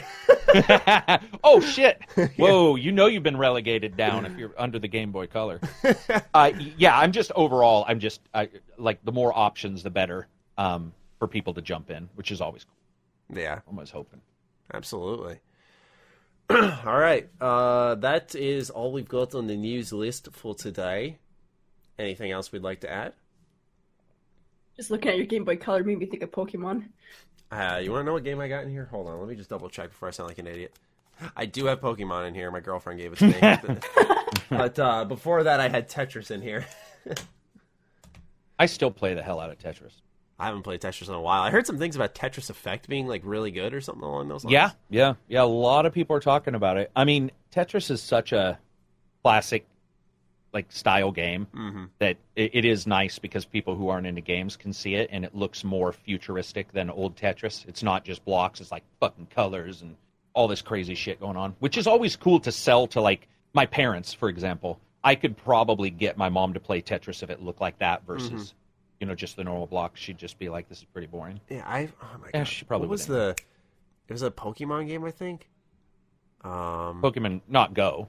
Not Go, but it was like an old N64 Pokemon game, and camera where you took people. But there was like a mini game where you could play like pretty much Tetris, I think. Oh, gotcha! I never saw that. And I played that against my friend Brian. He was just like stupidly good at it, and I was like, "Why? Why are you good at this one thing?" Don't you always have that one friend though that you invite over to like a group and you find out they're really good at the game that you were hoping they wouldn't be? I always have that one friend where I'm all, "Hey guys, let's do Virtual Fighter," which is like one of my favorite things. And recently I invited a new friend over. I'd never had him come over before. And he's never didn't realize never will again. Well, so he's good, man. Like, and I consider that's the only game I would be egotistical and say I'm very good at. And so I was like, dude, let's do this shit. And then you've got that friend, and where you realize that both of you are quieter than normal because you're concentrating. Like, normally I'm playing Virtual Fighter, I'm on the phone talking to my wife at the same time, still beating people. And this time it's like,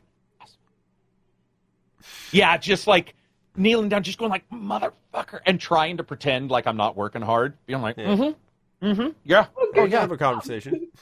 Yeah. Is there anybody in Dragon Ball that does that to you, Maddie?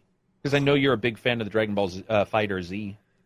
No, out of my friends, I'm definitely the best at that game. But like my friend Vinny, he's like just a natural talent at fighters. Where for him, he picks it up and he will beat my ass at it instantly. I have to pick it up and work to get decent to compete. Then he'll taper off a little bit. I'll keep going. Then I'll become better or of equal skill, and then he'll come back and it'll be a nice bout. But he's definitely my rival in fighting games. The only game I came in on launch day and kicked his ass in was Hero Academy, and that felt amazing because I was like, I call him Day One Vinny because I'm like, you're good on day one now. That's it. I also have the friend, the jackass who grabs my gamepad and puts it on his lap and plays it like with his fingers. I'm a thumb person, which is obviously I'm not arguing. It's worse to play with your thumb. It's slower. You got to move one digit. If you got your fingers, you can hit all the buttons. And he comes over and he's like, "Do you want to plug the arcade stick in?" This was Injustice 2. He's like, "You want to plug the arcade stick in?" I'm like, "No, let's do gamepads," because I had seen him play with an arcade stick, and he's one of those guys that knows how to flick them just perfect so they do the move and it's all. So we sit down to play Injustice, and I was pretty good at that point, and fuck, man, it was where like you're all. I think I hit him once in like 6 fights, like, and you're just all, you know what? Yeah, and you're all, I got to do something over here, and you leave, and you hope they shut the game off. Do you guys do co-op games, Azraelin, or not co-op, but like couch competitive games? You and your husband? My husband? Yeah. We don't do very good competitively. Oh, gotcha. He got me into the Magic the Gathering, and I spent a lot of time making a deck, shit all over his decks, and he never played with me again. Oh, wow. Oh, what? I spent a lot of time making decks and did really, really good. And then we are really going to have to do. So I don't play competitively. I prefer to play teammate stuff with my husband because it just. Gotcha. We're both very competitive, and we just argue, and it's not so friendly games. I was just going to say that we really do need to do a podcast about card games then. Because it seems like every single person's getting into them now, whether it be Magic's old, but Dragon Ball. Like all these, it's pretty crazy how like that's become sort of an extension of video games right now. Maybe it's just the social element going out. I was going to say, I think it's a social element. And it's fun just to get out and go hang out with people and like play something you all like. But it's also just don't take this as like a sick, twisted thing. But it's also fun to like play someone, and as you get better and you start like, because I went in there, I was like the awful kid. I sucked ass at Dragon Ball for many months before I actually got somewhat decent at the game. I still lose a decent amount, but like seeing the actual shock and awe on their face when you just beat their ass. Like, you can only imagine it when you're holding the controller and you're like, man, then you keep doing it, and they won't with you anymore. Yeah, exactly. Yeah. So I'm not like a braggart. I don't get toxic, so don't get me wrong, but it's like that satisfaction when you see your opponent's face when you like drop the final card, you're like, you're done. You just know it. Have you ever done the thing where you like slam your hips? You're like, woo! Do the celebration. No, what they do in the store is they like drop their elbow and then like fully extend their arm like they're just dropping it all on the table. And I'm like, all right, like that's. I I'm not about it, but you mean like the card? No, like they pretend they're dropping the you know what on the table, and I see. and I'm just like, I'm not like, dude, you got Taekwondo skills now. Fucking just get in there, drop the leg on the table, break it in half, just chop the table in half. That's awesome. Yeah, man. Anyway. Azraelyn, thank you so much for joining this episode. Yeah, thank you. It was honestly a blast. Thank you for having me. Appreciate it. And you're more than welcome to come back whenever, especially when we do that card episode. That'd be a good time. Yeah, no shit. We got to set that up. You could share those guys, stories. Card, just before we What's go, up? have you guys played Magic the Gathering Arena? I have. They just added head-to-head where you can invite people to challenge. Oh, really? Okay. I don't want to play you because you definitely would kick my ass. I am awful at... No, not necessarily. Not necessarily. I haven't played in a while. Really? We might have a good match then, because I went on there, and when I played people of my skill level, I was like, all right, like I kind of get this, but I don't know a thing about building Magic decks, and so like when I'm still in that bronze, I think rank 4. So anytime I get out of that, I get like destroyed. Like people are just laying down these multi-energy decks and killing me. The thing is, you just gotta know the cards and what to expect when you start to see different decks, and that just takes experience. Yeah. And I don't have it because they keep adding so many new cards. I'm like, oh, really? They do still? Oh my. Oh yeah, every 3-4 times a year they add more and more cards. Wow. I think 2019 or 2018 I build I think just came out. Decks based on their looks. Nothing to do with numbers. You'd love Super. I'm telling you. Oh, dude, I'd be playing. I bought them. I did get some, but I'll be playing card games with like the family here. There's a couple different card games, and they'll be all, dude, there's no worse deck. Like you couldn't have possibly chosen a worse deck. You almost had to go out and get. And I'm like, yeah, but they all look cool and they're silver, or they've all got this guy on the front. Yeah, I don't know why I get so attracted to the art or like dude, on HeroClix the figure that I'm like. I want this figure, and somebody be like, dude, it's 12 points. Like, it's quite literally a walking trash can. Like, it's useless. And I'm like, yeah, but he looks fucking cool. Dies right away, and then you're depressed. But dude, I can't build a emotions deck that conflict with any deck building I do. I'm like, yep. This looks so cool, and if I do play it, yeah. You're gonna get your ass kicked. I don't even look at the art. I'm just like, what does this do, and how's this gonna work with I admire you very much because I need I need that willpower.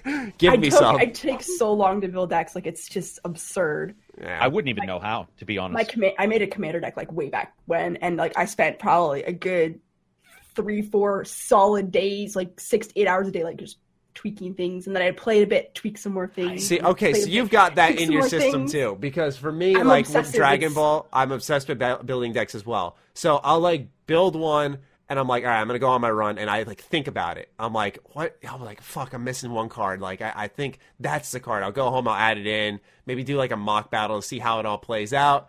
And I'm like, no, that's not it. Back to the drawing board. Take a shower. Damn. Have you ever played against yourself just to? Oh, absolutely, absolutely, okay. absolutely. Done that too. Okay. Wow, meeting of the nerds.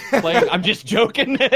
No, that's cool. I remember Maddie telling me you could play against yourself, and so did the other guy that wants to come on the podcast. He was like, "That's one of the best ways for sure. Is to sort of play against yourself and pick up the rules." It's not the best way to like learn, I guess, the game, but it's a good way to learn your own deck. I feel to like what am I drawing into what a lot. You would do to counter yourself. Yeah, It's like what would make sense, and like Azrael was talking about how like when it comes with experience, like usually in Dragon Ball, for example, almost every time someone in turn 1 will swing at you, so it's like you'll take a card from your life, in your head, you're like mock battle. I'm going to take a card from my life here. I'm going to draw one for my turn. They're going to play this next. Let's get prepared and sort of thing. You get familiar with the cards and the decks and what people tend to play.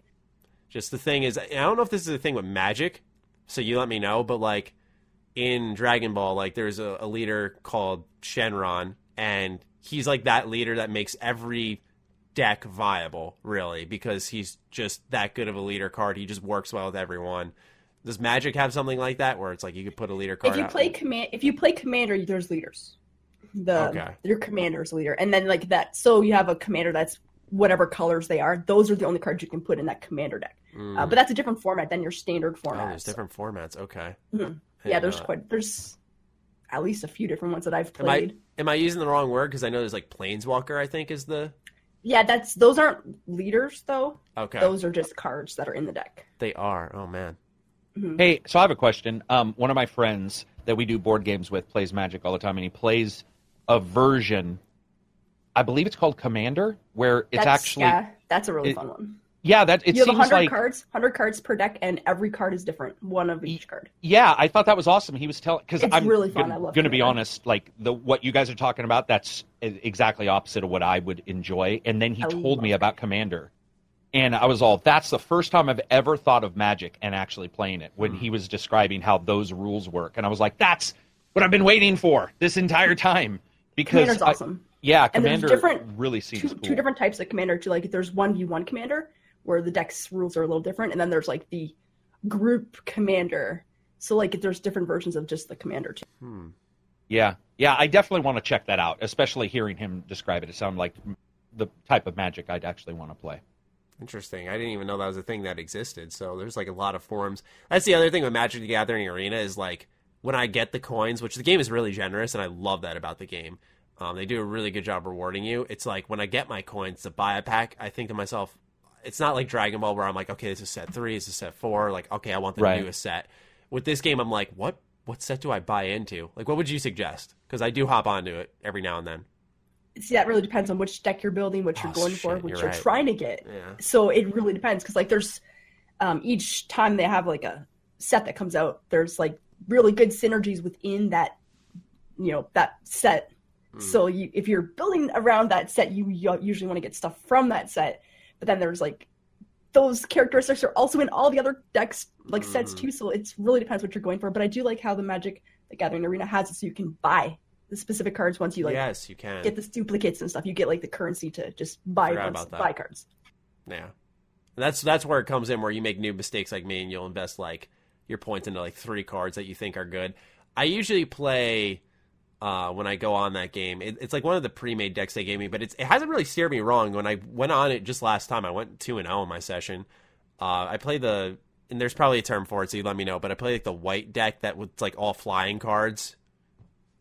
I don't know exactly what it's called, but mono white usually. Just mono. Okay, I didn't know if it had like the card types because they're flying type. I mean, if it's like a mono white angel deck, then I don't know. Yeah, that's kind of what it is. Yeah, and I love that because everyone always puts like stuff on the field to like block ground attackers, and you're just like, I'm over you, hitting their health bar. It's fun. But so wait a minute. So then I was right. You could make a deck just on like flying creatures, like visually. Oh yeah, you could, yeah. You can make it. That's the nice thing about Magic. Like depending on what format you're playing, you can do pretty much anything. Of course, I get my ass kicked, but yeah, I won't try. I saw the digital version, and I was just like, nah, man. It's a good way to learn. It's a good way to learn, but I want to see the card. So whether it be HeroClix with the miniatures or cards with the card, I want to hold it. And so when I'm playing a digital card game, I just feel like I'm just clicking almost like I'm playing like solitaire by myself. Just it doesn't grab me. No, I get you because that's you guys how have the same issue. I am with Dragon Ball that way. I feel you there. Because like I feel you there. It's better in person. I agree because like there's a Dragon Ball doesn't have a digital version. I hope one day it does because I think it'll make the game really popular. But for me, like there's this site a lot of folks who play the game go on called Untapped.in, which you can digitally build decks there and you can play against players, and it just uses like pictures of the cards and you put those pictures on field. So it's like, and it's got all shortcuts and stuff. It's a really janky way of doing it, but it does work. And I just can't do it to test out a deck realistically because there's just so much thinking involved in like the mechanics of how you learn the game, where I usually will just buy the singles of the cards and put together a deck and try it myself for a couple of weeks in like the card shop and see if I like it that way rather than building it digitally, because I just feel like you, I don't connect or just get it like unless it's in my hand. Same. Yeah. But I'm confused. If I had $50, right? How much? Wait a minute. How much does it? No. Yeah. Let's say I had $50. How do I fucking know? Do I just go buy a starter deck? Like, and wouldn't that starter deck just suck dick because it's just random anyway? I don't understand. What card game are we talking No, here? no. If we're talking about Magic, like if I wanted to, because I've already got the Dragon Ball. Starter decks are pre-built. They have the exact same cards in every starter pack usually. Okay. Like so you buy like a. So you're not going to get ripped off. Deck. You're going to get like the same cards each time. It's going to have this cards. If you're buying boosters, that's going to be RNG, and that could be really good or really shitty. So it's gambling. The boosters are gambling, in my opinion. Yeah, which I'm bad at. I mean, the honest I got truth lucky is, last like, week. There's hero clicks though. I just bought a bunch of boxes. What I'm saying, I'm bad at I want to buy those things.